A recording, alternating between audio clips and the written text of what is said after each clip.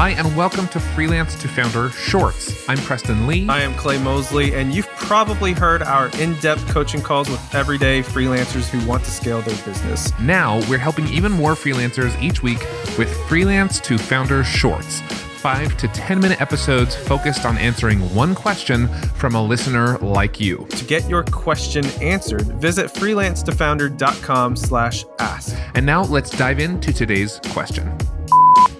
All right, today's question comes from Emma Noel. She says, how do I politely turn down a client? I had a Zoom meeting with a potential client. We left off with me saying I'd send her a proposal, but since then I've decided I don't want to work with her anymore. Apparently her and her husband run two businesses, the client. She says she knows how to do everything but doesn't have the time, which is why they're hiring me. It sounds like they'll be a pain to work with, and I'd rather just not deal with the hassle. So how do I politely, Emma says, how do I politely say I'm not interested? So when we get back from this quick message from our sponsors, Clay and I are going to do our best to answer Emma's question. Give us 1 sec. We get people coming on the show all the time, and here's what they say. I know you guys preach the importance of hiring, but where do I even start in order to hire the right person? Well, here's your answer. Start with LinkedIn Jobs. I've used LinkedIn to hire members of my team, and here's why you should too. First of all, it's super fast. On LinkedIn, 86% of small businesses get a qualified candidate within 24 hours. Imagine this time tomorrow, you could be interviewing your next team member. Plus, LinkedIn isn't just a job board, it helps you hire professionals you can't find anywhere else. Over 70% of active LinkedIn users don't visit other leading job sites. So if you're not hiring on LinkedIn, you're really missing out. My favorite part? Posting a job on LinkedIn is completely free. Like I said, I've done it myself and it took like 10 minutes. It didn't cost me a thing, and suddenly I had tons of qualified applicants to pick from. Post your job for free at linkedin.com/freelance. That's linkedin.com/freelance to post your job for free. Terms and conditions apply.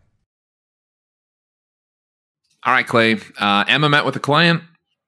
Mm-hmm. She left off saying she'd send a proposal. In the meantime, she slept on it and kind of decided this client sounds like a pain. What should she do? Mm-hmm. Yeah, this is a tough one. It's really tough too because the money's there, right? Yep. It's like money. I'm sure you've been in this situation as well as I have, where it's like someone's willing to pay you money right now, and that's really hard to. So it's really hard to turn down. So first of all, kudos to what was her name? Emma. Kudos to Emma for recognizing you don't want to do this project. What I would do, I would just keep it really really short and simple. And I would just say, hey, so-and-so, after I know we just met and we talked about this particular project, after thinking about it, I don't think this is going to be within the right scope. It's not a good fit for me. And that's kind of the gist of what I would say. I mean, I don't know if I would go too much into detail, but that's pretty much what I would do. I don't know. What do you think? Yeah. So this question actually came up in our mastermind group. I love some of the responses here. One of them said, just like you, simple is best. Just send a friendly email saying that after some thoughtful consideration, you're just not right for the project, meaning the freelancer feels they are not right for the project, not the client. Mm-hmm. Make it about you and just say like, this doesn't fit with what I'm doing right now or anything like that. I think for me too, I use my team all the time, like this ambiguous idea of a team, right? Mm-hmm. I don't know. I guess maybe that's lying. If you actually have a team and you talk to them about it, then it's not. I quite often I'll go back to my team and I'll say like, guys, I was thinking we were going to do this, but I'm kind of thinking not so much now. And they'll be like, yeah, that makes sense. We agree with you. Or they'll talk me back into it, right? But a lot of times they'll say like, yeah, you maybe were a little too gung-ho before. And then it gives me just an out to go back to them and say, chatted with my team about this. I'm not sure this is going to fit with what we're doing right now, but thank you so much. We'd love to stay in touch, blah, blah, blah, whatever. Mm-hmm. And just be cordial. I mean, it's just business, right? Like, I think the important thing to keep in mind most of all is that this client doesn't want a freelancer who's not committed anyway, not excited to work with them, right? So like you're doing both you a favor, yourself a favor and the client a favor by politely declining. Yeah, and you know what I would do though? I would end the email or however, whether it's in person or email. Yeah, I would end it with, but here are some other solutions.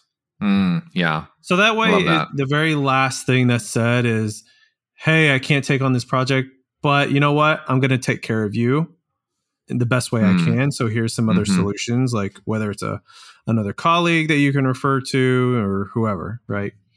That's what I would do. Yeah, I love that. It's a great way to keep it amicable and solution focused, right? You know, someone else on here suggested, and I thought this was kind of interesting, to send the proposal anyway. And they said, make the proposal high enough that it would be worth it to you no matter what. But that also increases the likelihood that she'll decline the proposal. So it's kind of a win-win, right? You make it so extravagantly high in price that it's like, I would put up with a terrible client for that amount of money. Yeah. So you either get a great amount of money or more likely she'll just, especially it sounds like this kind of client, she'll just say, that's too much. Can we do it for less? And then you have a super easy out. You just say, no, sorry, we can't do it for any less than that. So you could still send the proposal, keeping your word with that. And I mean, I really like that advice too. I think there's a lot of ways to tackle this one depending on your personal style. Yeah. I agree. But generally speaking, that's the direction. Yeah. I like. I do like the pricing, like outpricing it. But I don't know. This all really depends on where you are in business. Yeah, definitely. Too, because there have been some projects that come across my lap where I'm like, you know what? I'm just going to price this high. I really don't want to do it, but I'm going to price it high. And then they say yes.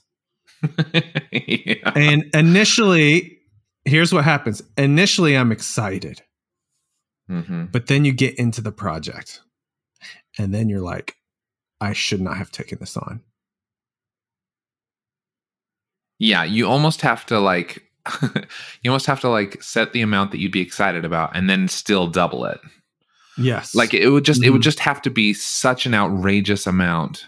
It needs to be outrageous. You have to actually be okay with either outcome. That either they say we can't do it for that price and you drop the project, or they say yes, and then you have to still put up with them. If you're not okay with that I think that particular tactic is not the way to go. You have to genuinely be okay with either outcome.